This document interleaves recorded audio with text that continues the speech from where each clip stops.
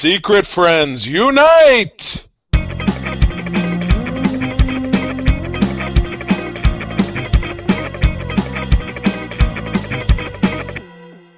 Welcome to the Secret Friends Unite podcast, episode 355. This is your guide to the geek side, and I'm one of your hosts, Todd Oxtra, joined by Charlie Chuckles Carden.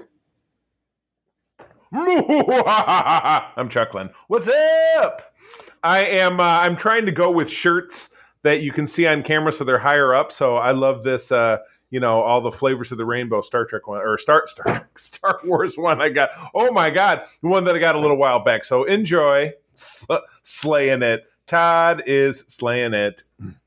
There we go. I like the shirts, boys. It's festive. Thanks. I just have a simple Mario noping out. No, not today.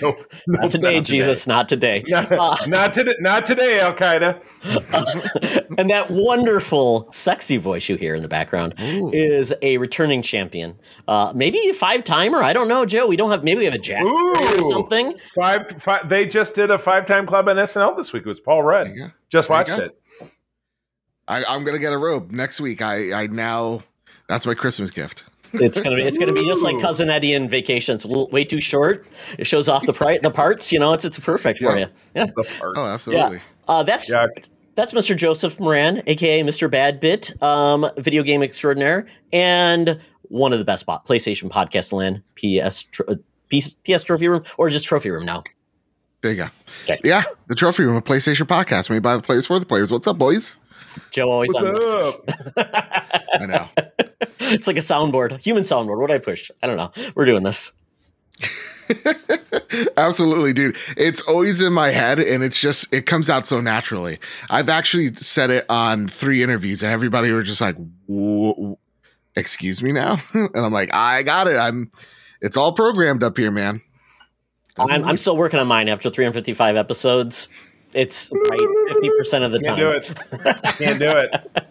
Well, we are going to have a good time. This is going to be our holiday episode, so I'm wearing a festive shirt. We're going to be talking about some festive things, along with this wonderful festive cover, Incredible Hulk number 355.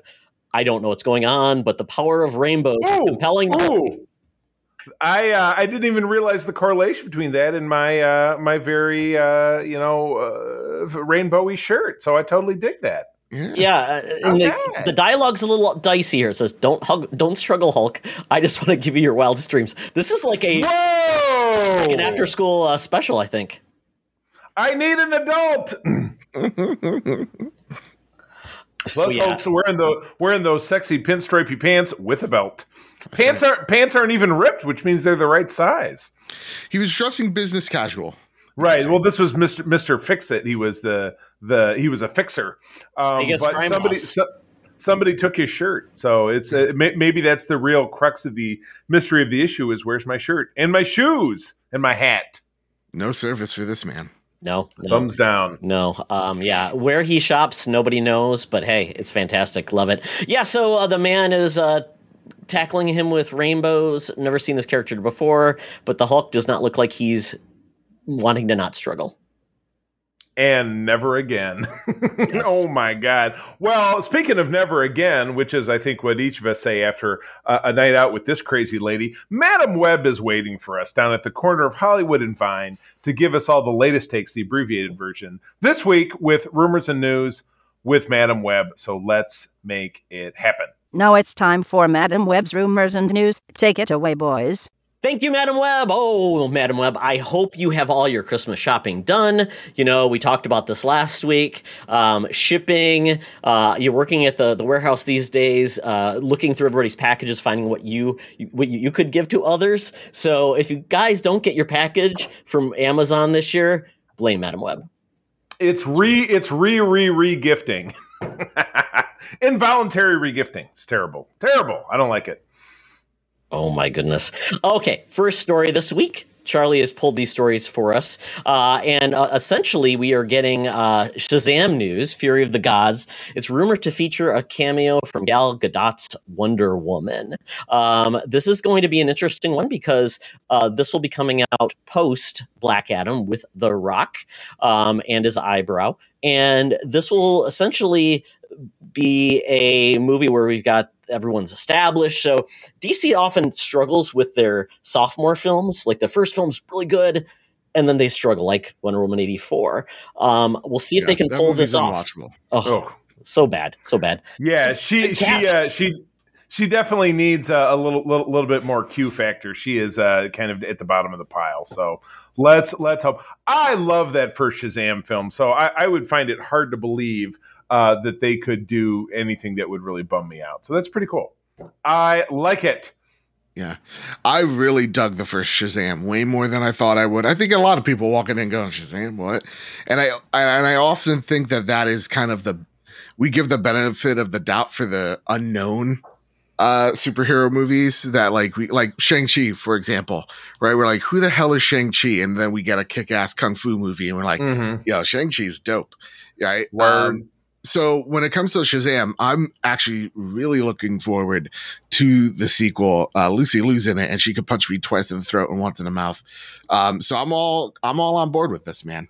All on board with it. So, when it comes to Gal Gadot, hopping in that world for a quick second, it's cool that this is them now trying to connect the world that they just broke, but they also have to kind of tread lightly here because, man, DC has not been good at the world building.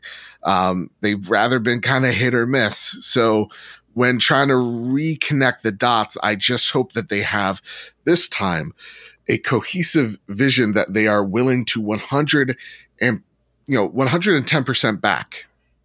And that's my thing, because if we get another Wonder Woman 3 and it is another, Wonder Woman 2 situation, well, yeah, I think they're in trouble here. So for me, I though I'm excited, I'm cautiously optimistic for it. I anticipate a couple of things. This makes sense because Wonder Woman is really tied to like mythology. Shazam is as well with the Greek gods, all of those things. So it's kind of a good mix to have those characters together. But I also anticipate, and I hope we get it, another Pitbull cover song like we got in Aquaman. Boy, I mean that's really where it was at. Everybody knows that. Pitbull, Mr. Worldwide. I'm in. Could be the greatest. Joe, do you love or really love Pitbull? Revere the man. This man is ageless. This man is. The Beatles need to take a step back. The Rolling Stones need to take a step back. Pitbull is just a lyricist of our generations and just past. I think actually we probably I can't lie. That guy's dog shit. he is like the Dalai, and that's all that's how you know Pitbull is about to come on, because he says that dumb word and then he just starts vomiting from the mouth, and we try to clap and cheer him on. Like, you got this, man. You'll power through. He is this generation's MC Hammer. Oh my God. Yeah.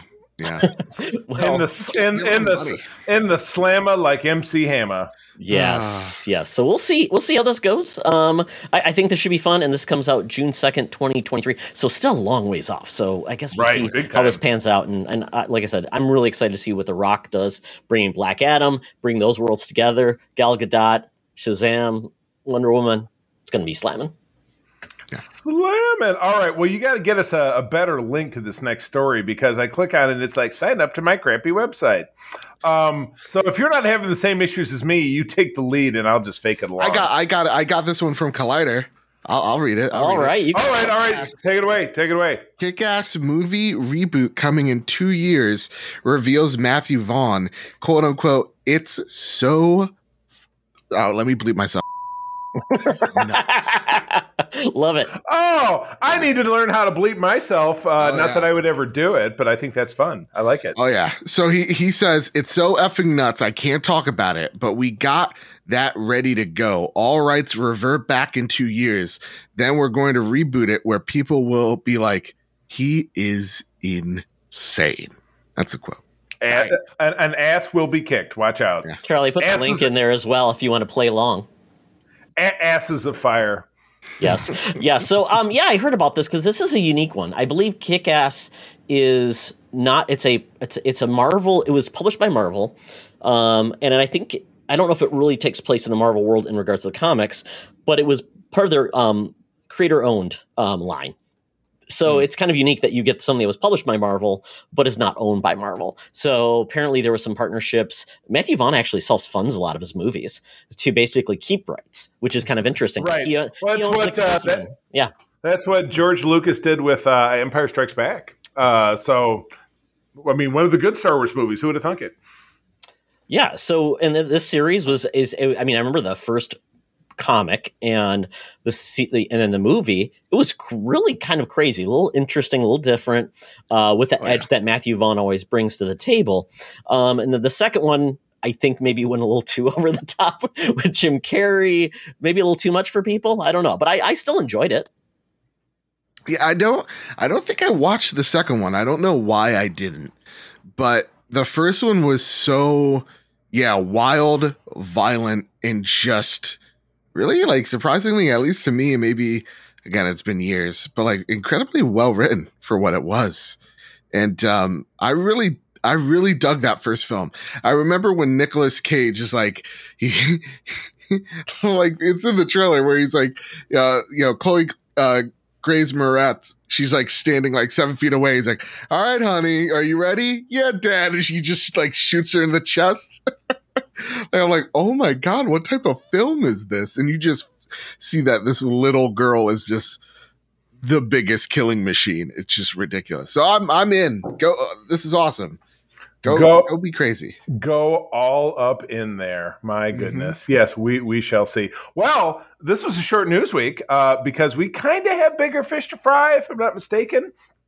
So in doing that, we got to get back on that Uber app. You got to find a cab from the Don't Ask, Don't Tell cab company to get us back downtown to the skeeviest destination in Geekland. That would be the Geek Easy to talk about what we're enjoying this week. So boys, let's go.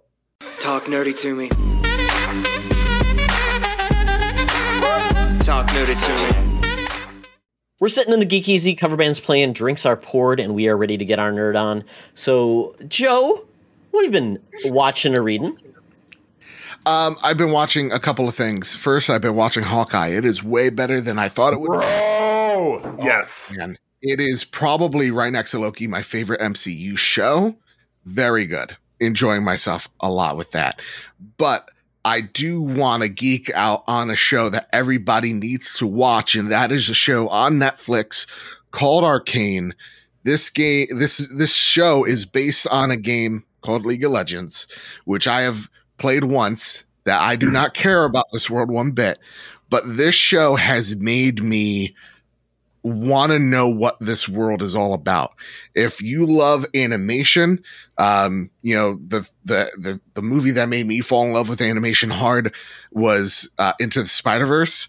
This, you could see, is a love letter to that type of ambitious animation. So go take a look at it. This is definitely an adult animated show.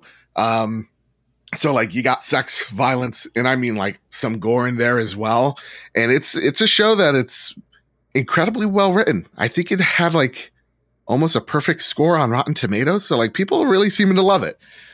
So go check out Arcane, for the love of God. Yeah, it's well voice acted as well. The story is cohesive. It's not a lot of, I don't understand this world. No, the world's pretty easy to understand. Yeah. It's beautiful and compelling. Gorgeous. And yeah, once again, it takes a property that, yes, there's a dedicated fan base for, but for a large part of gaming even, they don't play the game. So it's not like, you've got to have played it or something like that. I like what they're doing, though. Riot's doing a great job of expanding the gaming and all these things outside of just that one core franchise. And Haley Steinfeld is also the voice of the main voice. I didn't realize it.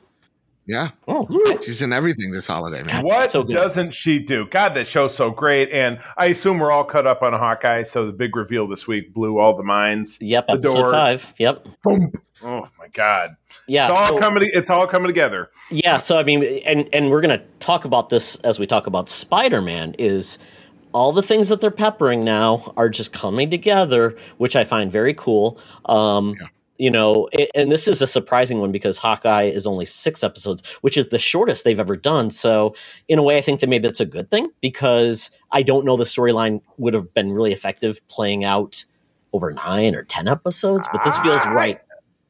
Falcon and the Winter Soldier was also 6. I'm sure of it, and wasn't Loki as well? 6 is the norm, I think. Let me double check, boys. Double check. Yeah. What if was longer, but it was the story. What if Charlie, you and I could never figure out how long that what if was, because like we think, we think it's 9. It's 7 episodes. It's 8 episodes. Maybe it's 12 episodes. Yeah, exactly correct. So you're right. It's a single story that doesn't require a lot of. They had a flashback here, a flashback there, and that was all just well and good. But yeah, well, and you've got that deadline to Halloween to Christmas, right?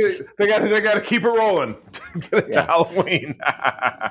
Oh my goodness! So anyway, moving along, are we still talking about Hawkeye? What's going on? No, you're good. Joe, all right, just fill us in when you're done with your reporting.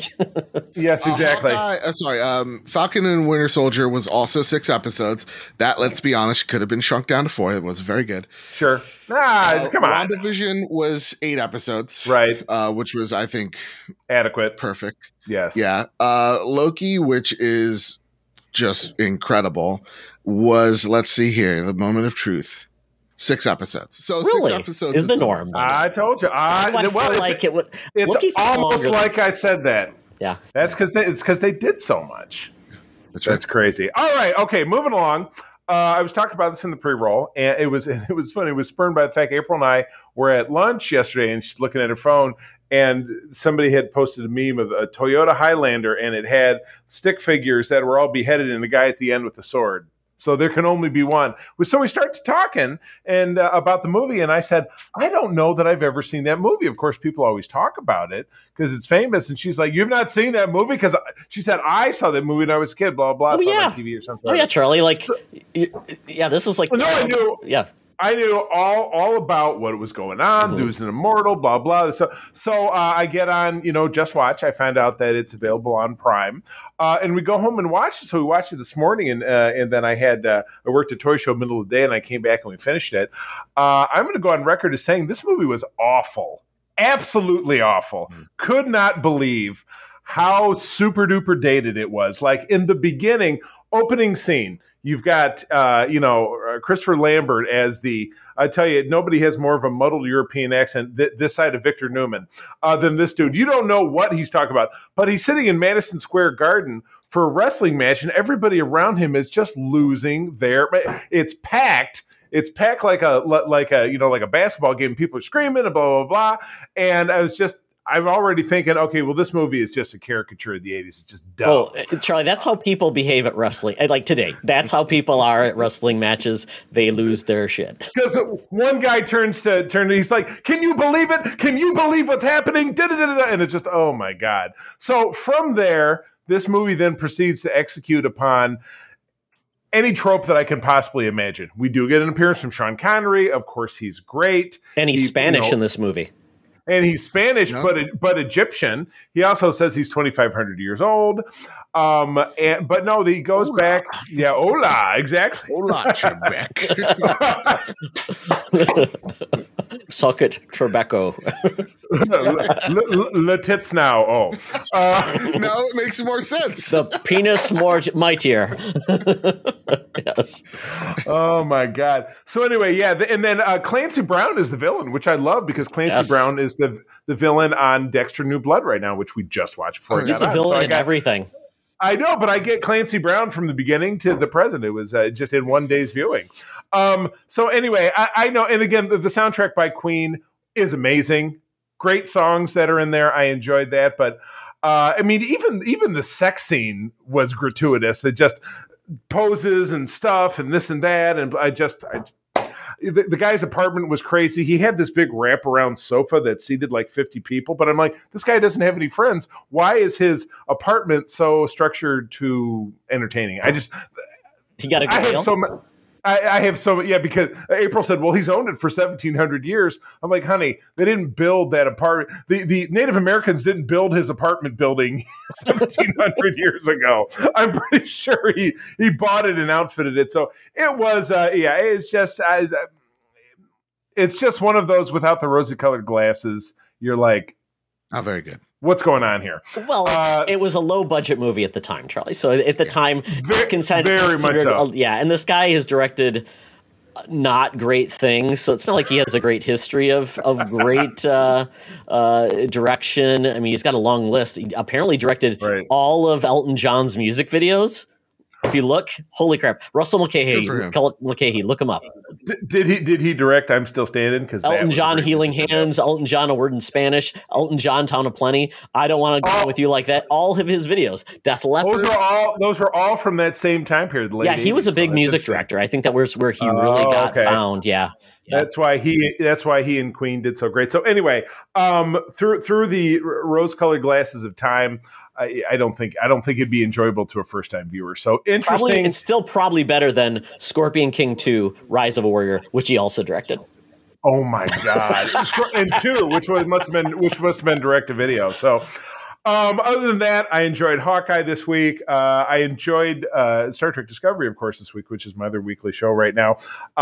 Went back to kind of a Planet of the Week format where they Burnham, who's our captain, and Book, who is her boyfriend and another character on the show, we're stuck in this kind of morality play of the week where they needed to evacuate a planet, but they turned out that the planet had 6 people that were trapped in a prison that the people who they were evacuating wouldn't let go. And it was interesting. Todd, where are you at with Discovery? Have you started the new season? Still on 2. I need to, episode 2 of the season. I need to get back into it. So I will do that. I liked it. And I talked about last week's episode, how, they would focus on the character of Tilly, who I'm just kind of done with.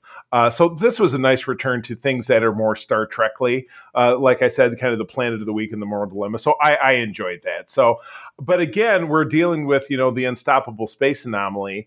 And we meet a new kind of arrogant jerkwad civilian scientist in this week's episode that you kind of get the vibe might have something to do with it, but you don't really know. So we're going to keep tracking along. But yeah, it's not really been blowing the doors off, but they could pull out a surprise. This show has been good for pulling out those mid-season surprises. So let's see if that's the case. Yeah, I mean, Discovery is still one of the best Star Trek shows in my opinion. So they may hit this. They haven't had a sophomore slump yet. So maybe this is their senior slump.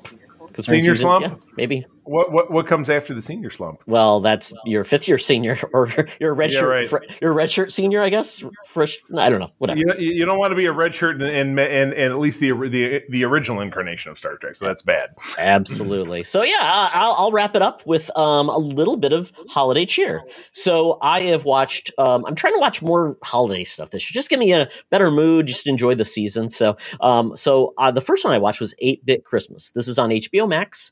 This is a new holiday film, and this is basically a Christmas story for my generation, the olds. What are we calling ourselves? Generation X. We absolutely loved it, even though it did seem to be littered with a lot of inaccuracies. It kind of felt like the Goldbergs with its time. Well, they played around with that, Charlie. Yeah, they definitely played. So if anybody who's not watched this, basically, this is about a Christmas that, once again, Neil Patrick Harris is a dad telling his daughter about how, as a kid, this is how he got his NES back in the day. So it's a flashback, and he's kind of narrating it as you go along, kind of like Princess Bride with Peter Falk talking to his grandson. Same thing here, but it's how he's regaling about how he got the NES. He even struggles with the year, and he tells his daughter, I think it was this, I think it was that. It's like maybe 1988. So it just, they play around fast and loose with it. It was all about this kid, and all the kids at the time wanted an NES. So I can totally relate. I got my NES, bought it off my neighbor, and that's how I got my NES. And this is all about how we got it. It's just this funny story, definitely embracing all of the 80ness of that time, but highly enjoyable. I really enjoyed it. It was a lot of fun, lots of fun little cameos. Steve Zahn plays the dad of Neil Patrick Harris, and it ultimately did a really good job of just making fun of Joe, like the Power Glove. Like all these kids were so excited because this kid was the first person to get the Power Glove, and they just couldn't wait to see what it could do. That was going to change games, and well, go from there.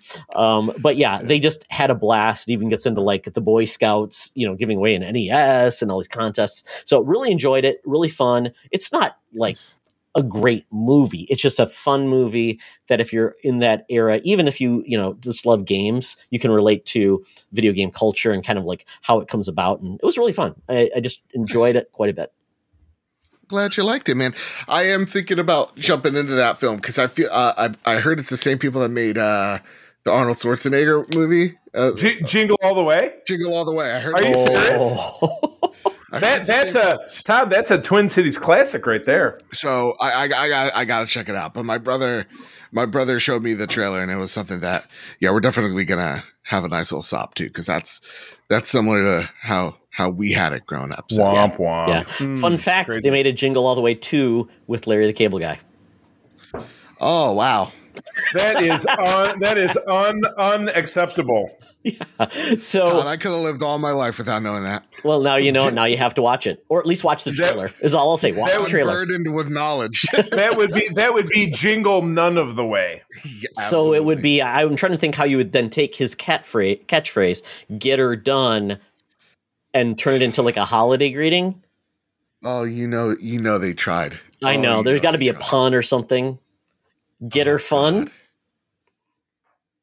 I don't. Moving on to something else. Yeah. So then lastly, as we're late to the party decorating our tree, we finally got it done today.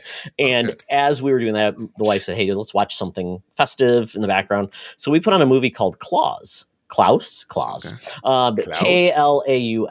is on Netflix. It's 2 years old.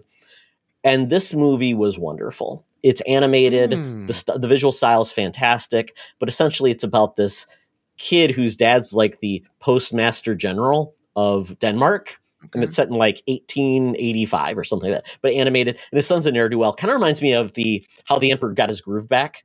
That character. Witty, funny, David Spade doing his thing. I'm not sure who voiced the main character, but very much a ne'er-do-well, but his dad sends him off and says, "You're going to make your way into the world of postmasters or whatever." So he sends him off to this deep, dark village in the middle of Denmark that nobody wants to go to. And his benchmark is he's got 6,000 letters sent to redeem himself. And this town looks like a mass murder might have happened because it's all shut down. You don't know why. And you find out there's this big feud between the families that are there and creates it's just a very dank place. But you start seeing the heart of it because you start seeing the characters come out and what they do. And just really the relationship between the main character, whose name is Jeppers, meets a certain someone who potentially will start delivering gifts to boys and girls, and then meets a teacher who basically, since there's no kids to teach, he becomes a fishmonger. But you can kind of start seeing how these three will form a relationship. But it's hilarious. It's well animated, just beautiful. Voice talent's great. Really good dialogue and music. The music cues are really funny because some of them are modern, which sometimes can be really bad, sometimes really good. And this one I thought was a very funny melding of those. So if you want to watch something newer in an animated fashion that's not dumb and it's not horrible, Klaus is good. Oh, wow. It's a Netflix animated show too. Okay. It absolutely is. 90 minutes long. Yeah. And it's like I said, it's really high value. Netflix is really bringing the animation to the table, and I'll give them credit for that. Yeah. Awesome. Magnificent. All right. Well, that is it for the Geekeasy. So, gentlemen, now I hope you came well packed, because we're going to get out of here, get on a plane, and make our way over to the Thunderdome. Welcome to another edition of Thunderdome! Thank you, Tina. We're sitting in the Thunderdome where the mutants have been gathered for a topic or a game to be entertained.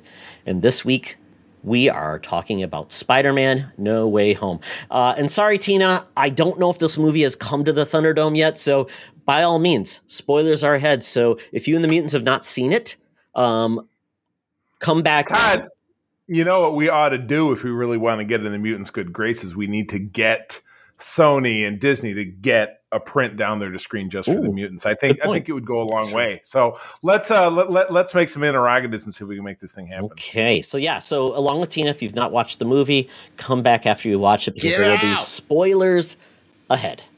So, Spider-Man No Way Home. This is the third Spider-Man movie by Sony, with our current cast. Basically, at this point, Spidey was revealed to be Peter Parker, and he's doing all he can to get his life back into order and keep the people he loves out of trouble. And he basically makes a deal with the devil with Doctor Strange. And there we go. This movie, I mean, it's doing great, is all I can say. It's made about $254 million. It's actually the third biggest opening, regardless of COVID or whatever. It's huge. And I know there's still people that are waiting to see it next week, which, with the holiday break and stuff, I anticipated that. So it's going to be big. And this is great news for box office. And if you guys are vaccinated and boosted, go ahead and have a good time. If you're not, yes, please. I don't know when you'll see it. So Also, just get it. You're not, Yes. just get it. just jump in. Just do it. It's okay. My wife got her booster today. Or else I heard it's totally fine. Joe Rogan said that you could run off the nearest goddamn cliff and you'll fly. So, Wow. And you know what? option. Oh, wait, There's Joe, are you really saying get vaccinated or just get COVID? I wasn't No, sure. just jump off a fucking cliff. We don't need you anymore. Okay, I'm good with that. Yeah. Break a Joe, goddamn thank you for coming because you're a guest. I don't have Todd saying, "Well, you can't say that" when I say shit like that. So you might wait here. Get ready. I want you to bleep me when I say this. You ready? All right, good. Okay. Well, what I really want to say is, you're supposed to bleep me. Come on, where's the bleep? Joe. Well, it only works for me. It only works Yeah. for me. Oh man. No, I'm Joe bummed can't out. control what we're doing here. It's very hard to do. Oh, well, pivoting back, gentlemen. So sorry. we all saw this movie. I saw it on Friday. Charlie, you saw it on Thursday. Joe, you saw it Friday? Opening night. Opening No, night. sorry, Friday morning. Friday morning, as well as I did. So very cool. Movie's 2.5 hours long, and it essentially had 2 after credit scenes, one mid, one post. So definitely, hopefully you stayed for both. And then we're going to now talk about our impressions of the movie and then thoughts about, what does this mean for the larger picture of things? And we'll go from there. So Joe, since you're our guest, why don't you kick us off? Tell us your thoughts about this movie. I think I just walked out of one of, if not the best MCU movies. Like, this was phenomenal.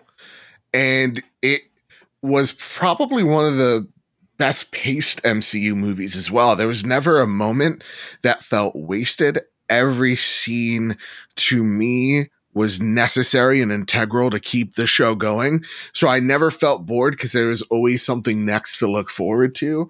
But what I really love about this movie is it starts off as a Spider-Man MCU, he's a kid, he's in high school, all this stuff. And what you really find by the end of this movie is this is actually an origin movie. This is Peter's origins of how he truly becomes the Spider-Man that we know. All the things that we didn't like, or some people didn't like about Tom Holland's Spider-Man, how he was like Iron Man Jr. and, how he hasn't had that significant loss. He's always tied to Stark somehow, some way. At the end of this film, all that baggage from the MCU leaves.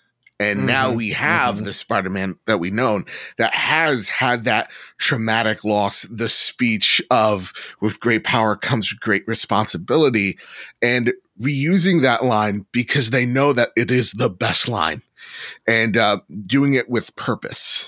And so where this movie does a whole lot of fanfare, you got Andrew Garfield, you got Toby, you got Matt Murdock. My theater, this is how you know you're filled with a crowd of fucking nerds. Sorry, Big time. I know. And when the other two walked in as well, all the hooting and hollering did not break down for a good 5 seconds. Oh, yeah. When Matt Murdock was there, the people got up and started cheering. And then when Matt Murdock catches the brick that's thrown through the window, you see on Peter's face, as I saw the second time, Peter knows there is something with this lawyer. There's more than meets the eye. And he's like, how did you do that? And he's just like, I'm a really good lawyer. And I'm like, I love it. Oh, he's back. He's back. And with the latest Hawkeye episode, the sky is the limit. It's all coming together. Happy. It's all pushing out. It's pushing out. And you know, Joe, I was going to say, Go for it. and once they showed Matt Murdock, I'm like, yep, they're going for it.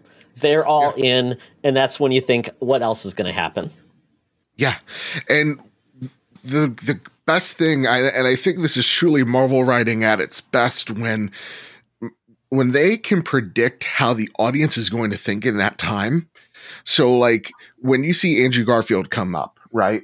And they're in my abuela's living room and Zendaya throws the bread at like Andrew, Zendaya is in disbelief as well as the audience. You're through her perspective at this point in time. And so when she's like, well, if you're Spider-Man, why didn't you react? He's like, I don't react to you throwing bread at me. You know, those moments are so powerful when Marvel plays along with you, with your emotions, and it carries through. Like this movie at the same exact time, you know, jokes about, hey, Toby, where do you get that goddamn spider web? What's that all about? Like, how do you get it? It's coming out of you. Where else does it come out of you? Like it plays with those things in a funny way, while at the same exact time, it gives a really good. It's Spider-Man at its best because he is trying to do the best thing, and the best thing always ends up having the worst consequence for him. So, like by trying to rehabilitate these heroes, one thing that I heard that some people didn't like was like, well, it felt like, you know, Aunt May was stupid in her thinking of like, oh, just rehabilitate these people. And, you know, they're just 6 people. Just let them, you know, or 4 people. Just let them die. Who gives a shit? But, you know, to me, the Aunt May thinking is like on the micro and macro level of like, if you're able to fix these people, look at how much good that they can do. Like if you just fix Doc Ock alone, he can help make the world a better place for that universe. So it's some cool thinking there. And I think at the end of the day, this movie is so good at not even having a clear villain, but having a clear purpose, that at the end of it, I just walked away going, wow, this is unlike anything I've seen from the MCU, and definitely from what Sony can do. Oh so I walked away absolutely loving this movie. I found Norman Osborn to be so much more villainous. And it's weird because you realize obviously that since he died, and it was the same thing with Octavius, that they were plucked. And again, you know, your suspension of disbelief. Yeah, he looks 20 years older. It's okay. But he was essentially plucked from the past. But that we saw, you know, we watched what April and I, we did kind of the reverse. What everybody did is everybody was like, oh, I'm going to watch all the Spider-Man movies and then go see this. So I think I had Far From Home on Thursday during the day. We went to go see this movie. And then when we came home, we watched Tobey Spider-Man 1 and 2. And then Tobey Spider-Man 1 hasn't aged well at all. Yeah. It's super corny. It's like, I mean, my God, Macy Gray does a musical number in the middle of it during the Oscorp World Unity Festival. I mean, just cut the shit. Knock it off. It's bad. But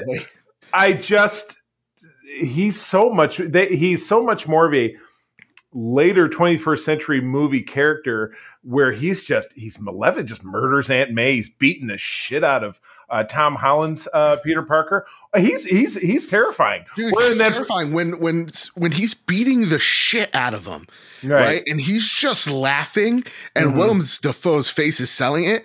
In that moment, I was like, holy shit, if they do a killing joke, I want him to be the Joker. Right. Oh my God. Chaotic. It was off the chain. He, from a villainy standpoint, made this film hands down because the other villains in it, Jamie Foxx, I guess, but he was still kind of Jamie Foxxing it. You're like, yeah, he's got an arc reactor, and yeah, he's kind of more of a threat, but he's just kind of still.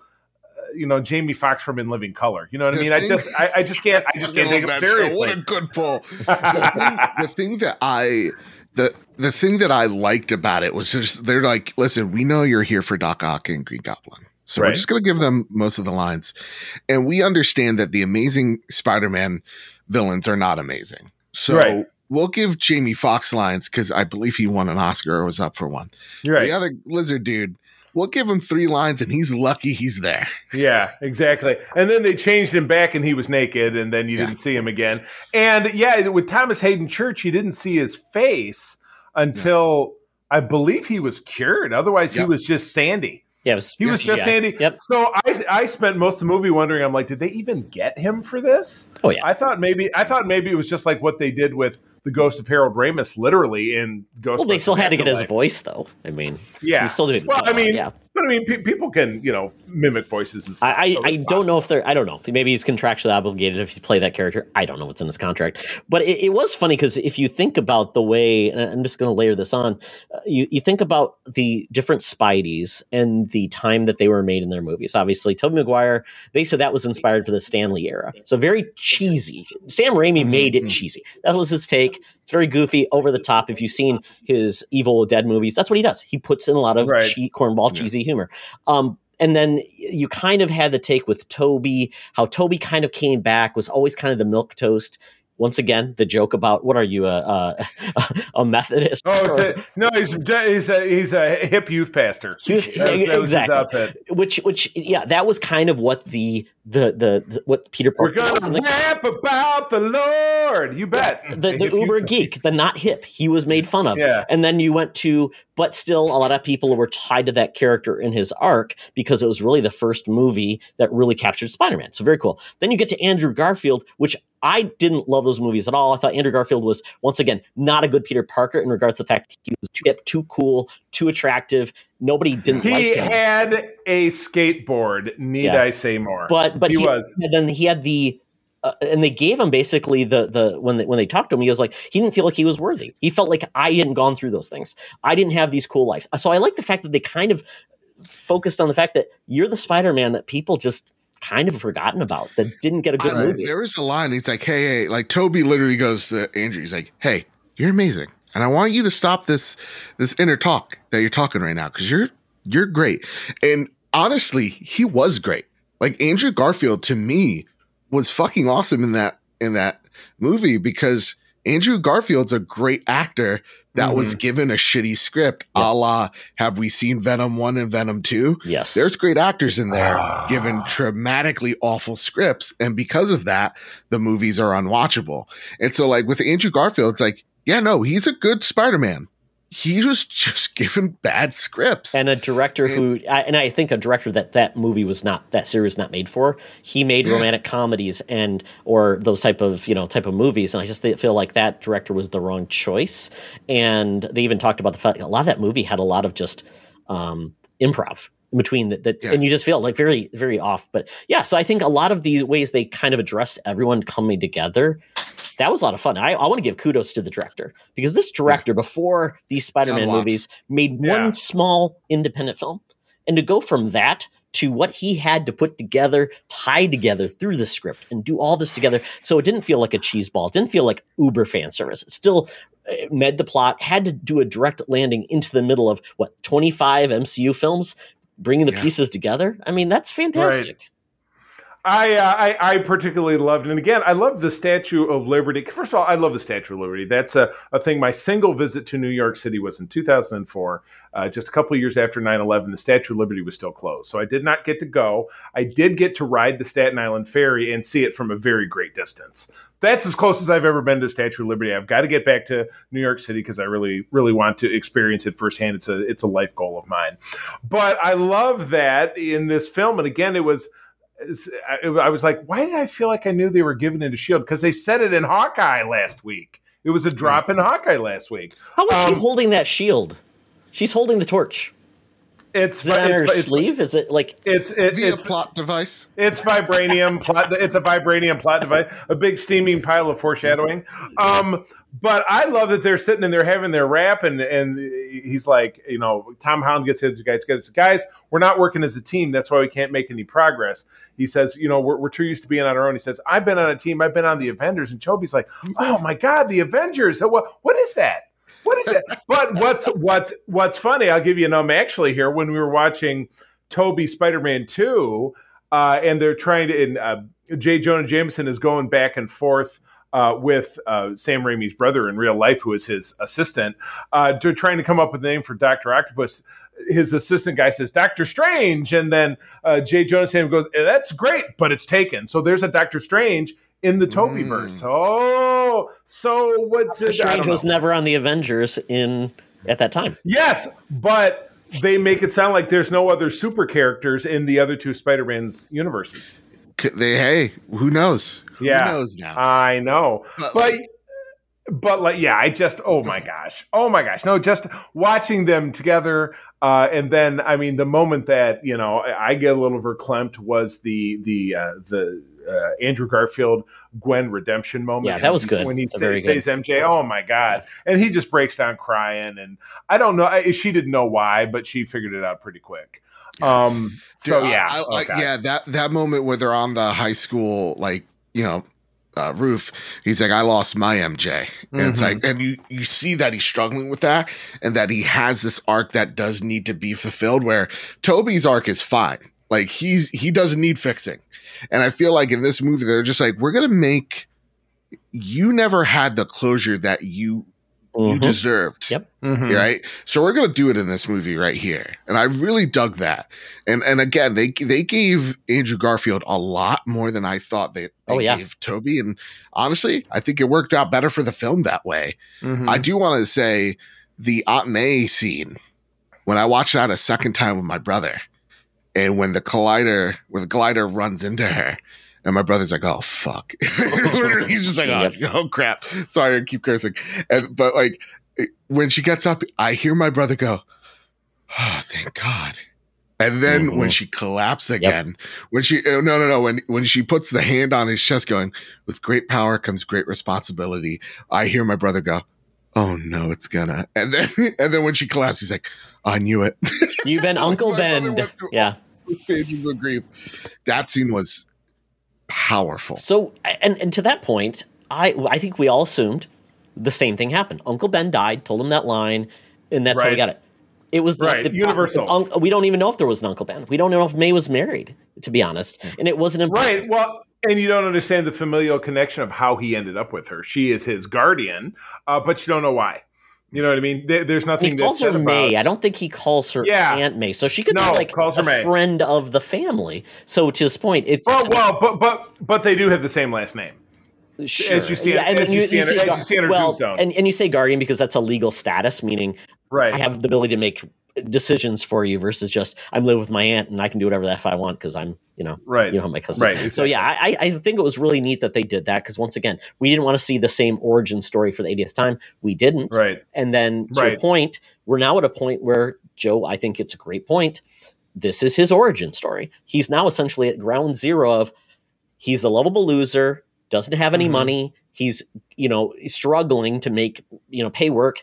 The Avengers don't know who he is. So it's not like he can just call his buddies up now and get everything solved for him. So like that Happy Hogan thing at the end, he didn't come back and say, oh, by the way, I'm Spider-Man.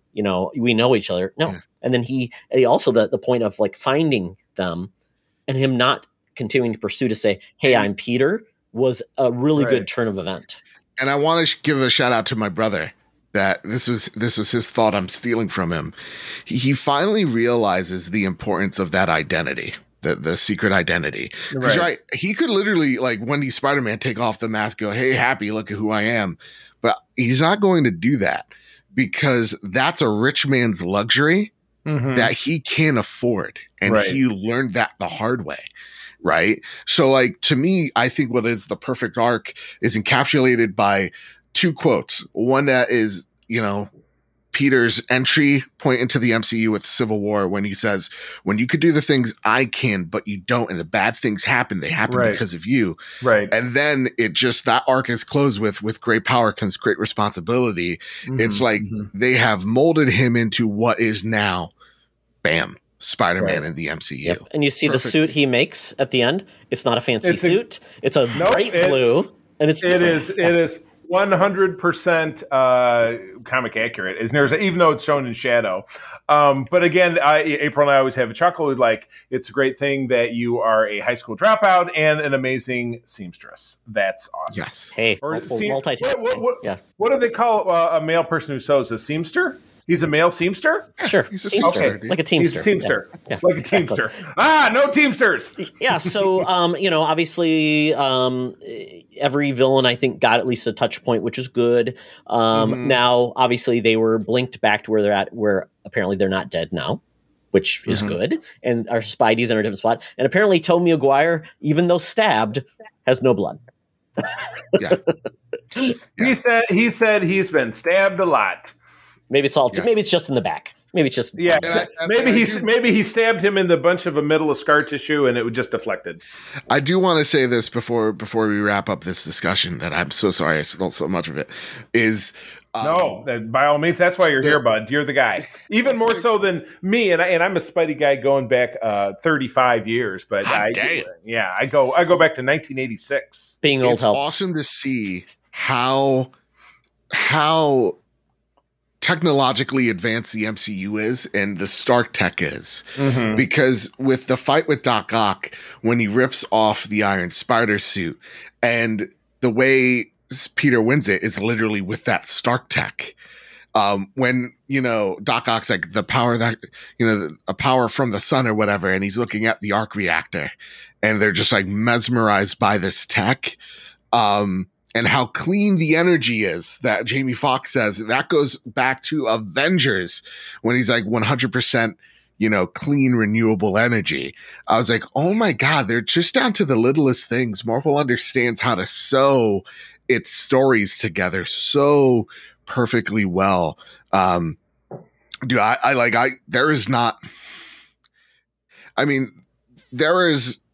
are some flimsy points to this movie, but it really asks you straight away going, listen, we're going to do one thing that's seemingly a little flimsy here in terms of how the rules of this movie. We're about to break it we're about to go on it.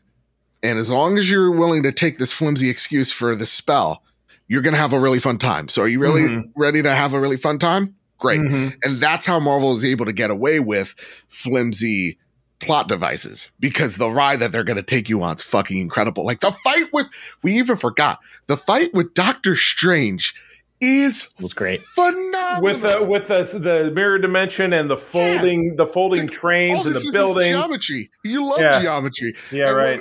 And using the portals to get the webs in, very good. Very good. Yeah. Dude, and when he's like, what's cooler than magic? Math. I'm like, God damn it, Peter, you're such a freaking nerd. I love you. It was very good. Man, I love it. Yeah, so before we wrap up, really quickly, we did have the two stingers. So I just want to hit on this really quick. The fact that this Eddie Brock and this Venom is now out of the MCU. Right. Which is good. Thank God. So now we have the little bit of the little symbiote, meaning we can get a new version. And what I think would be perfect is this Flash becomes this Venom. Yes, it's what I literally said to my brother. And and with that, you could do so much with. He knows because he reveres Spidey. Yeah, he reveres Spidey, exactly. So that's he would have to have excuse, Spidey to betray him in some fashion, a la Eddie Brock, and So that is interesting. So that does mean that this Venom comes from kind of an extra-dimensional source, and Sony can still do Secret Wars. Yeah, and Sony can still do their crappy Venom if they want to. It's fun, but they're letting. I think that's probably part of a deal that we can do our own Venom if you want to continue this relationship, which I think is great. But lastly. The last stinger was one of the worst stingers ever because essentially it was just a trailer for the next movie. Well, as I told you as soon as you said, Todd, it was exactly what we got at the after the credits of Captain America: The First Avenger. It was simply a trailer for the next film. Even though, but that one for the Avengers was cut a little bit more kind of dramatically, where this was just straight up story beats. It wasn't like, in 2012, here's some slow motion and here's some other look, it's Tony Stark talking to Thor. Oh my God. It was just, they didn't make it so dumb. But you got Strange talking to Wanda. You've seen America Chavez in the background. She's going to be a major character. That's right. And the thing about it that was interesting is that you saw Evil Strange from the What If animated, which is the first crossover. Which will it give us Peggy Cap? Please give us Peggy Cap. I think we're all in live in. action. Oh my God! Yeah. If Daredevil, Kingpin, we've got the What If universe, Right. all of these things, MCU, WandaVision's repercussions, so they're all blending it together. And God Almighty, if Kevin Feige ever leaves, God bless MCU because you're screwed. Yeah, right. Let's not talk about such things. But as you had mentioned, we are out of time. So 1 out of 10 pumpkin bombs, Joe. 1 out of 10 pumpkin bombs. 10 out of 10. The only Spider-Man movie I prefer is Into the Spider-Verse because it's amazing. Gotcha. Literally just I'm gonna have to go with 9 out of 10, simply because the stingers were wasteful for me, and my hatred of Tom Hardy Venom pollutes all things. But other than that, the core film, delightful. Danny Rojas from Ted Lasso was his bartender. Oh, that was great. Awesome. Oh, I love that too. Yeah. Charlie doesn't watch Ted Lasso, so I you won't get it. Maybe someday. Yeah. And I'll give it an 8.5 because I really a big Spider-Man fan, but not as big as other people. So I did see some things that kind of annoyed me. So I'm like, okay, but still a great movie, really fun, really good time. Can't wait to see what happens next to the MCU because I don't think we're getting anything until Doctor Strange, which is 6 months away. Woo! All right. Well, that is. I dig it. All right. Yes. So, Joe, before we go, tell people where they can find you. So you can find me over at the Trophy Room, a PlayStation podcast, where each and every Thursday, me and my best friend Kyle talk about the latest and greatest in all things PlayStation. We never miss a week. Even with the holiday season, we're going to have a holiday show. So, please stop on by. Wave at us, tell us where you came from, all that stuff. You can find me over at Mr. Badbit. You can find the show over at PS Trophy Room on Twitter. And yeah. Oh, also, if you could, rate us 5 stars on Spotify. You could do that now. Absolutely. Joe, always a treat, folks. Listen to Joe's end of year words. They are excellent. A lot of fun. If you want to find out what's great about PlayStation, listen to Joe and subscribe. Yeah. Good stuff. All right. And as for me, as always, find me over on Twitter at the C3, spell it out. Also at USS Grand Petoskey, I run the Star Trek International Fan Club chapter in Michigan. That's across all socials. Just Google it on up. And I also run our Secret Friends Unite socials when I can, posting fun, interesting, or weird content over on our Facebook group and etc. So, Todd? Yes, and follow me on Twitter, primarily, at Toxtra. I'm there to have fun, interact with all the geeks, and hopefully cause some mischief and make some fun. So follow me there. I retweet the Secret Friends Unite stuff and make sure it's being shared with the masses. So there you go, folks. And remember, for all things Secret Friends Unite, www.secretfriendsunite.com. So with that, we say good night. Charlie, take us out. That's what I say, friends. Thank you as always for joining us. I'm going to tell you that sharing is caring and to keep on trucking. Be the hero, not the villain. In the truck. Your friendly neighborhood Spider Todd. This podcast is part of the Secret Friends Unite podcasting network. Visit secretfriendsunite.com for more great shows, articles, news, reviews, and more. Secret Friends Unite podcasts are available on Apple, Google, Spotify, and other podcast services around the world. If you'd like to be part of the conversation, you can join us on Facebook or our new Discord server, or follow at Secret Friends U on Twitter. Please subscribe to Secret Friends Unite on YouTube and visit our merch store at tpublic.com. Just search Secret Friends Unite. Thanks for listening.